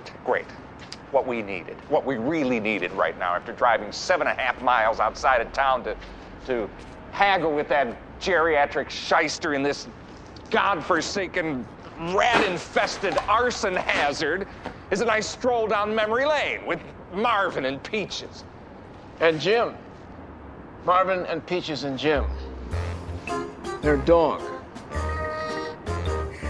I love the phrase geriatric shyster. Yes. Oh my God. And he delivers it amazingly because it really feels like he's trying to think of these words, but that they come to him so quickly. Like, it is such good acting. Yep. Such good delivery. Honestly, like when I talk about Everwood and talk about how like it's great character work. Yeah. Like that, like this scene for Tom Amandes as Harold Abbott is like the top thing that I'm thinking of when I talk about how great the character work on this show is. It's so because good. it's just so spot on. It's so fun. By this time, right, we're 17 episodes into the season. We know these characters so well. The relationship got off like so clearly and perfectly, even from the get-go, so that by now, like seeing them be detectives together and fucking go to an abandoned factory, like doing this, like it's so profoundly enjoyable. I just love it. Good. But that's it. They look at the photos, and that's when they discover that Jim was a dog. What a fucking shitty name for a poodle. No, I thought it was great. It's hilarious. It is that's funny. what it was such. I mean, like, right? You're right. It is a terrible name for a poodle, but that's what's so great about it. Yes, that's like the name. That is like the name I would give to a poodle. Jim. Yeah, you gotta. So in the next interrogation scene with Marvin, poor man. So it's like, so you killed a dog. All right, you could have mentioned that. Yeah, and I was burying him, and that's when I found the bones. And I love Andy's Treat Williams' delivery of, he turns and looks back. It's like, that's when I found the bones. You found the bones, did you say? You found the bones? Yeah. Did you say? Yeah. Like, you can tell the actors are having so much fun. Yes. Yes. That's always fun. Yeah. And it ends up being property values. Yeah, because if they found out about the bones, property values would go down. Right. We solved a real estate mystery. And this is the scene, yes, I love. Like, they pepper in 2 times where the people reference Andy having the flu. He's like, no, I don't have the flu. No, I don't have the flu. And then he says it again. No, I don't have the flu. And Harold snaps at him so overpoweringly. Like, it's so perfect. He's like, cover your mouth. You're going to give Marvin your flu. I don't have the flu. This is just my allergies acting up. You're interrupting my investigation. The investigation is over. He ran over his dog by accident. We can all go home. Finally. I don't think so, Brown. Sounds like you got the flu. No, I don't have the flu. For heaven's sake, you have the flu. Next year, just take the damn flu shot. And he finally says, cover your nose, too. Hello? Nobody told him that this whole time? Nope. Thank you, Tom Amandes. I love you. Tom Amandes. He improvised that. It wasn't even in the script. I know. It's just because Treat Williams doesn't know how to fucking be polite. God damn it, Treat Williams. Treat Williams, I love you. Think you are sweet. The end of the scene is great where, like, you see, like, Dr. Abbott having, like, a moment. Light bulb moment. He's like, I gotta go check on something. Yep. And Andy's like, check on what? And Harold just leaves. And Andy turns around. The sheriff's, like, looking at him like, what? He's like, He'll tell me later. That was so good. That was so funny. When Everwood is at its best is when it is willing to be like have little quirky, goofy moments. Yeah. Like that. Mm-hmm. When it like lets itself get kind of sitcom-y. Mm-hmm. And I do think that, like, you're right, KT, that like it's fascinating that the show is able to get like so melodramatic. Yes. And like soap opera-ish with like people in comas and like all this. Like it can be melodramatic. Sometimes effectively so. Sometimes eye-rolling, especially with like the teenage storylines. Sometimes the teen stuff even can be kind of like affecting and like kind of cool. But like it can be very serious, but then it can also be very goofy. And like, but for me at least, the like my hope would be, KT, that like as you kind of continue watching and like reflect on like especially the first season as a whole, that like those disparate kind of elements and like tones that the show can kind of adopt, that they I hope that for you they end up being a cohesive like part of a cohesive DNA of the show, because I think it does function that way. I think that and that's what I love about the show is that it manages to be like have a coherent kind of feel to it. Yeah, I definitely think that. Yeah, I think it's just I'm always surprised because I forget that it can be a certain way and not like I'm always expecting more of like I honestly think I'm always expecting more of a Seventh Heaven thing because we keep comparing it to Seventh Heaven or like saying that it was in the like sisterhood of those shows or whatever. It's not Seventh Heaven. Like I don't know why I keep doing. I don't know. It's much more fun and funny. And I think it's standard senile dementia. I think you're forgetting things. Which is not sad. A funny joke. It's sad, but also funny. It can be both. Yeah, that's the DNA of Everwood Never Wouldn't. Yes. I totally missed this, by the way. Is like the last Ephraim scene with Amy, but we don't have to talk about that. Oh yeah. They talk about jeans and Dockers. I kind of didn't track the metaphor. Oh, it was so dumb. But they were walking super close to each other. Yes, way too close. I thought it was funny that at the beginning of the Ephraim storyline, you commented on jeans, on bootcut jeans. Yes, I did. And then they talked about jeans in the last scene. It was This because show was all about pants. Andy's pants. The opening shot, I feel like, and maybe I'm misremembering, but like the reason I made the comment was because it was like it zoomed in on someone's like bell bottom almost. I didn't notice. It was really interesting. It was very like, I was going to say 90s, but I guess it's not from the 90s, but around the same time, those jeans, yeah, man. Those jeans, it man. had you thinking about jeans before they started talking about Dockers and jeans. I was wearing Jinko jeans at this time. Yes. There's a photo of when the first play I ever did was Diary of Anne Frank. I played the Nazi officer that comes into the end, but there's a cast photo of us from my senior year of high school standing like on the stage or whatever, and I definitely have like Janko jeans on. When this photo got posted to Facebook a few years back, like people were definitely rightfully so giving me a hard time. Oh yeah, they were ridiculous. It's amazing. I don't regret any of that shit though. That's like at the time it was cool, and now you can look back and be like, dude, I had Janko jeans. Like my sense of fashion was completely bizarre. Like, yeah, it's fun to look back. You're not the same person. Like it's. I don't think they were cool on me, and I'm ultimately, sure they were. I regret everything. my Jinko jeans theater memory is that I discovering that it felt cool to have tights on under jeans, because I would have them on in preparation for one of my many Shakespearean plays that I did in high school. That's pretty cool. Tights are fun. Yep, they're fun. So Harold has set up, I guess, a press conference at the place where the bones were found. He's talking about the Spanish flu, which again, interesting timing for us to be watching this. Yes. Pandemic. Harold explains like that's all, like, I guess, so did Everwood just bury all of its Spanish flu victims there? I guess that's the idea. Well, they said they had a site, I think, or he said towns had sites where people would have and then Everwood, I think, had a site which doesn't have any markings, but if I'm correct, and he like turns and looks at some landmark, I thought he was going to gesture to like a 300-year-old oak tree or something. I don't know. Nothing. He didn't. He just turned back around. I think it's here. To me, it gave the impression that he was just looking at houses. I'm like, how is this helping you find what you're looking for? But like, you clearly already kind of know where you're supposed to be. You gathered everything here. Yeah. He gathered it there, then he takes them 2 miles somewhere else. He was being. I know. I just thought he was going to make a specific reference. I've gathered based on these records here in this tree or whatever. I thought he was going to put on a big show. Brenda is like, I would know if there were skeletons. I'm a realtor. And then they find this more skeletons, and she faints. She literally faints. So I love it. Here's what I got confused about here. Okay. Like that when they did the initial digging, where were they digging? At the guy's house.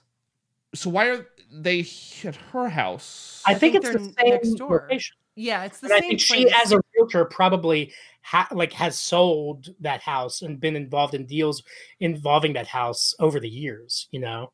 But it's her Primrose. I gathered it was her house I now. thought it was they're neighbors. Are they neighbors? It maybe could be that it's her house now. But that's the other thing I was wondering. Yeah. Did she purchase it? Like, he lives in a nursing home now? Like, yeah, maybe it's her house now. I got confused. Like, I wondered if I missed some explanation earlier. Thought she was the neighbor. I didn't even realize. I thought she was talking about the Primrose maybe on the border of the lawn, or so. I didn't even.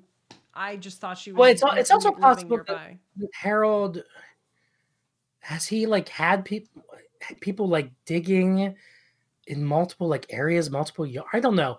It's also possible that Brenda Baxworth is like the Johnny Appleseed of Primroses and Everwood. Oh, they're all hers. I like that. I like that theory. Yes, I do too. I hope that actually comes up in a later season, and you're just messing with us that it doesn't. I'll never tell. Woohoo! I can't wait. Mm-hmm. So the mystery solved. It was the Spanish flu all along, and KT was right to freak out about. Are you ready for my conspiracy theory now? Uh-oh. So he made this whole show, right? And he was like, a few more shovelfuls, and I bet you we're going to find bones. Yeah. And conveniently, literally one shovelful later, there was bones. He put the bones there. They were the same bones. There was no Spanish flu grave. He was just trying to clear his father's name. Wow. Whoever this lady is, nobody knows who she is. Oh my God. Tom Amandes. There is an unresolved murder. Well, maybe. I mean, don't know if it was a murder, but yeah. Yeah. God. I mean, you just killed herself and then buried herself. It's possible. Maybe the dog Jim killed her. The dog Jim. All right. Andy ends up confronting Matt, the piano teacher. Matt makes a point of saying, whoa. I'm not looking to set any examples. I just, Ephraim's 15. He'd rather get laid right now. He doesn't care much about music. There are plenty of kids out there that are better than him because they actually give a shit. Which is a pretty good compliment. There is 1,000 kids who are better, which I think is a very good. Yeah, that's a super good compliment. Yeah. But maybe he was saying 1,000 kids and 10 million adults. That's what he was. 1,000 kids, like little kids. Yeah, and he basically is like, yeah, clearly he has issues with you. And like, because you want him to play the piano, he's not going to want to. I just love like the conclusion of all of this is like that Andy basically has to pretend to like ban piano playing. No piano in this house. As like reverse psychology. Is that bizarre? I don't know. Or like him just being out of the room during the lesson solves it. Yeah, I know. Like, does he want him to just never talk again? Just don't talk to your son. Okay? Don't compliment your son's piano playing. Pretend like you're disgusted by it. Yeah. This guy, he hired a pianist and a psychologist all in one. Oh wait, he doesn't know shit. He's just a dumb guy. I'm not shooting to be an example here. That was so weird. That was such a weird line. Any person that is a tutor or a teacher should not say something like that. Yeah. It almost makes you wonder if like there's a reason that they had this character say that. Oh. Why do I feel the need to do this? You did it with Patriots season 2 and it broke the dam. Oh, fuck. Probably the best scene in terms of like being touching is the last scene with Judge Marvin Harrison and Harold. Yes. Well, that should about do it, Marvin. Anything else I can get you before I go? No, I'm good. Thanks for the lift. You can go on back to it and the kids now. Oh, and give this 5 to Hal Jr. Acing the finals the way he did. Such a good kid. No. Take it. And don't think I didn't see you bragging about him again at the golf course, making Bert jealous. You know it drives him crazy when you talk about Hal Jr. Now, I've told him we can't all have extraordinary sons. Some that are luckier than others. You were blessed. Yeah, I was. Well, take it. Tell him his godfather's proud, too. Harold gets to basically stand there and hear Marvin, like, call out his dad for bragging about him too much at the golf course.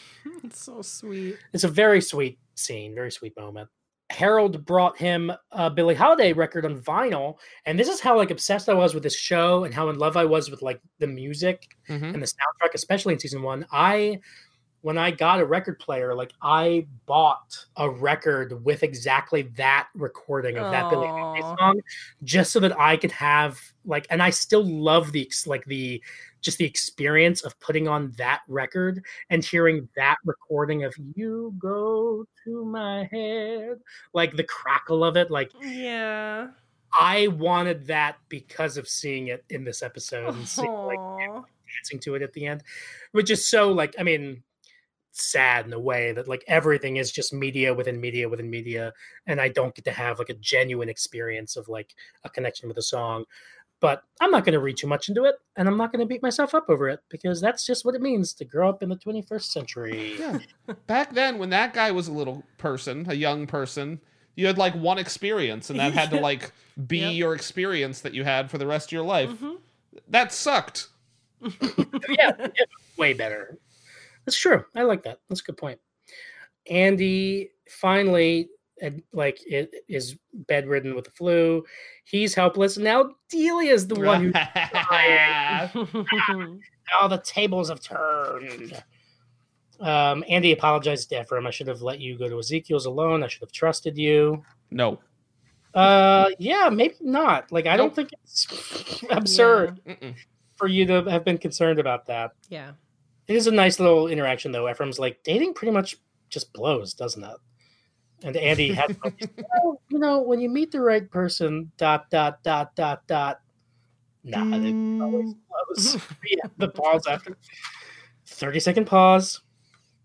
And what a weird way to end the episode is with Aaron Brown on CNN reporting on the small town Everwood, and like Andy like smiling, like oh, my small town made it on CNN. Like, right. I thought there was going to be some sort of a payoff. Like, here's Brenda Baxworth with how property values are soaring in Everwood or something like that. Or, that would have been good. You know, honestly, my sense is that they wanted to get like a well-known like news anchor, and they had the opportunity to get like that guy, and so they were like, oh, all right, well, we'll use him here. Interesting. Whatever. Weird. Cute, I guess, but yes.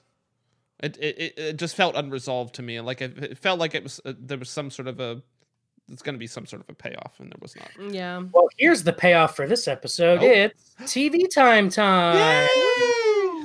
Welcome to TV time. It's where I rhyme, and read comments on TV time. All right.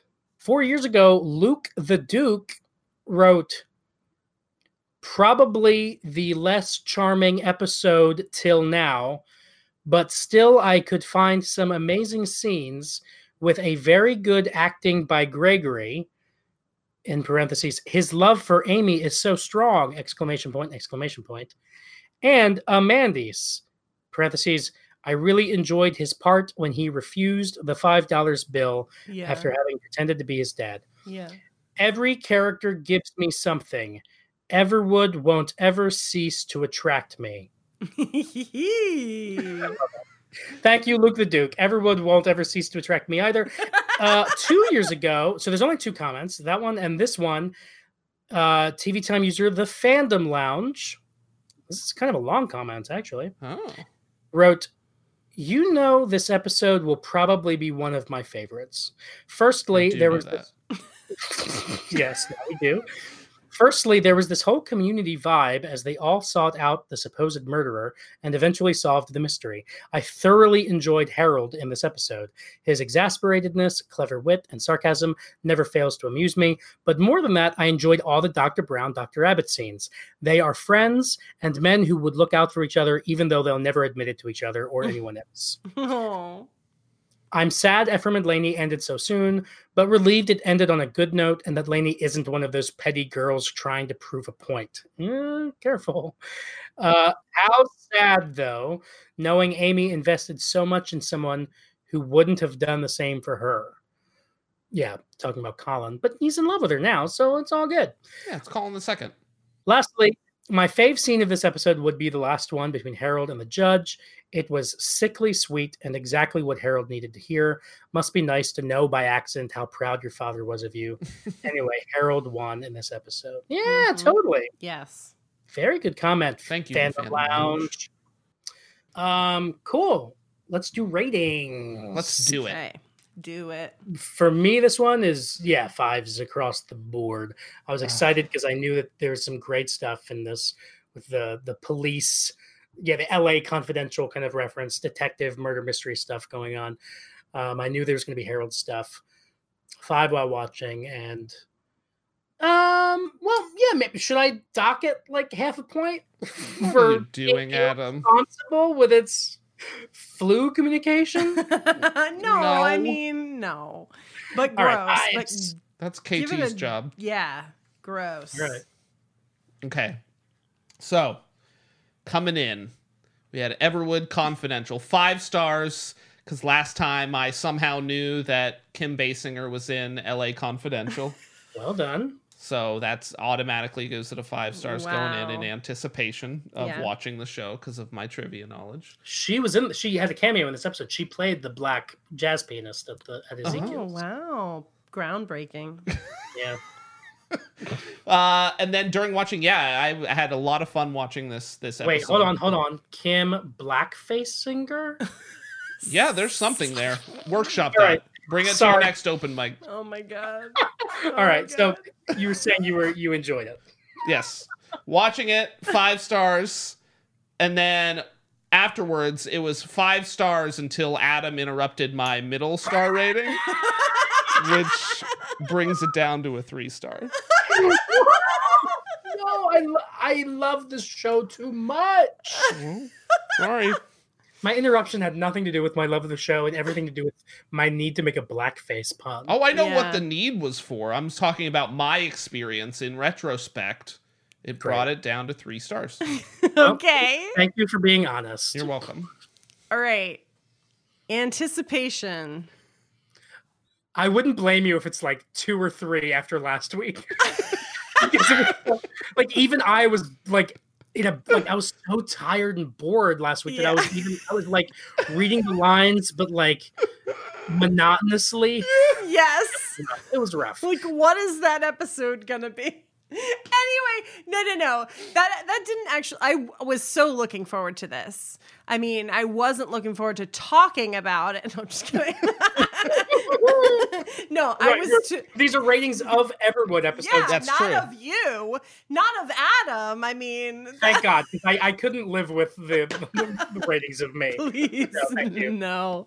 I was very excited about watching Everwood. I think the name of it was like curious and like weird, and I was hoping it would be good.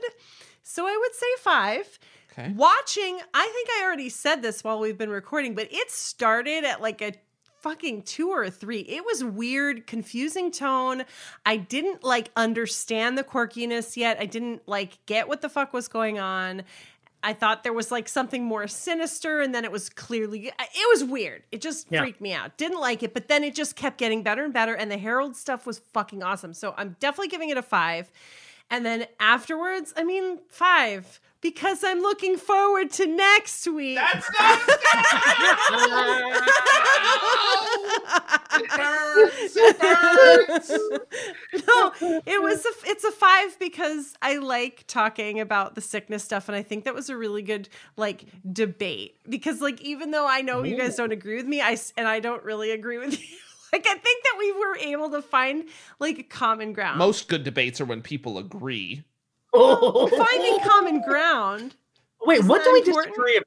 Because I think we're in agreement about like the importance of covering your mouth and stuff. Well, that's what I'm saying. Well, like, no, we were just oh gosh, now people have to rehash this. We have to chop all this shit out. Ugh. But it was. Let's pretend we got My last star rating is going down, you guys. I think we disagreed productively. Yes. And we agreed productively. It was and fascinating. I really liked that part of it all. So definitely 5. Does that help your rating? Okay. Let's go to our last. Oh, wait. He's like trying to maybe I should do a 4. I'm trying to do it. I'm the Donald Trump of Everwood. Yes, you are. Rating systems. Yes. Come on, just find me 1 or 2 more stars. Did you make that joke last time? One of you? Did. I think you did, me. right? Yeah. And I tweeted it, and he liked it. Oh, you tweeted it? Yeah, I'm pretty sure I did, right? Yeah. I hope. I think I asked you to tweet it, which again is very Trump-like of me. Yeah. Hey, I'm not allowed to tweet anymore. Can we tweet this from your account? Isn't Twitter great at you guys? Oh, fucking Twitter. All right, prediction time. Oh. I will say that the next episode 18, is so there are three of the remaining 1, 2, 3, 4, 5, 6. 3 of the remaining 6 episodes of the season have commentaries on the DVD. The next episode is one of them. Okay. Oh. It is episode 18, and the title is The Unveiling. What do you think that is about? Well, this is just coming out of the blue, but I'm going to predict that this is about something about the piano teacher where, like, he's been saying some things. You're like, I wonder if they had him say that for a reason, and then it's unveiled that there was a reason. Okay, interesting. I don't know. I'm not good at the predictions of the titles, I don't think. You need to let go of the need to, like, be right and just predict something. Wow, it's like you know who I am. You're like, I can't say this if it might not. There's no chance of it being right. But I know it's only because I'm trying. I have the disadvantage. First of all, I always go second. I go second in the ratings. I go second in this prediction thing. Oh, geez, we got to flip it up. I'm just saying, you always get to improvise and do stuff, and I'm trying to listen to you, but then I also have to fucking think of my own thing. I don't even I'm too high now. I don't even remember what he said. Good. It is called the Unveiling, and there's commentary. But yeah, no. I know what you said. What did you say? You said it was about her being vindictive, and then what was making the a joke about the things that Adam's been spoiling for us. I was teasing that there's a reason why the piano teacher said, I'm not trying to set an example here. But would that be DVD commentary worthy, KT? Yeah. That's what you should be asking yourself. What would be commentary worthy with 6 more episodes to go? With an episode called The Unveiling. There's a nude statue somewhere. Of Dr. Harold Abbott.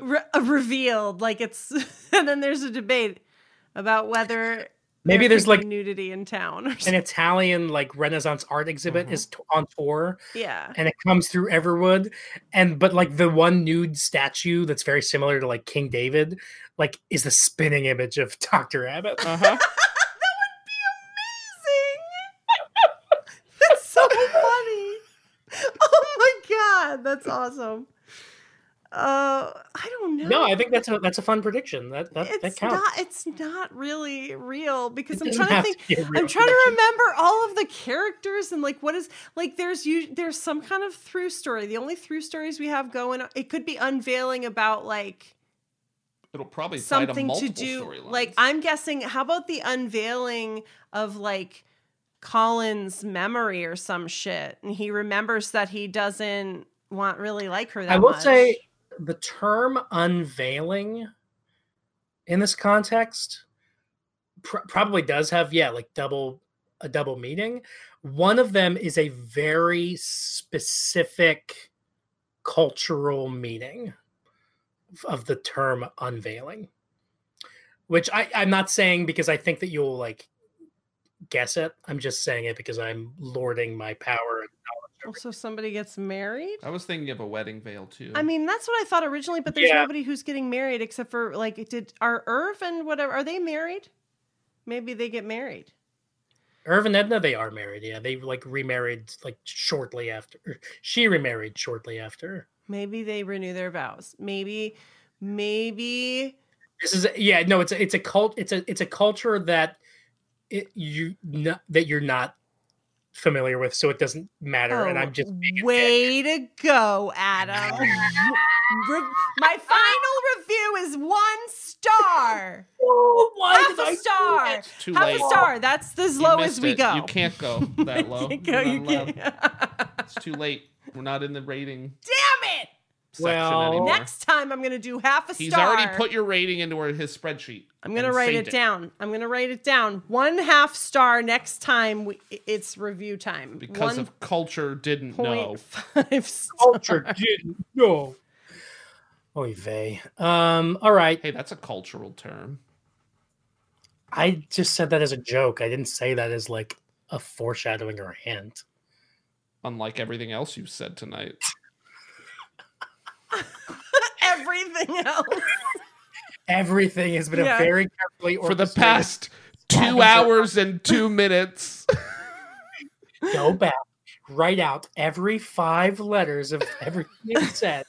They will literally write out the complete script.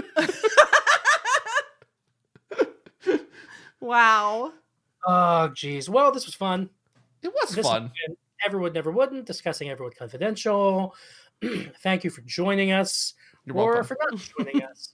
Yeah, okay. Let's close out with the ceremonial communal rendition of the Everwood theme song. 3, 2, and 1, 2, 3. Go. I don't know what the beat is.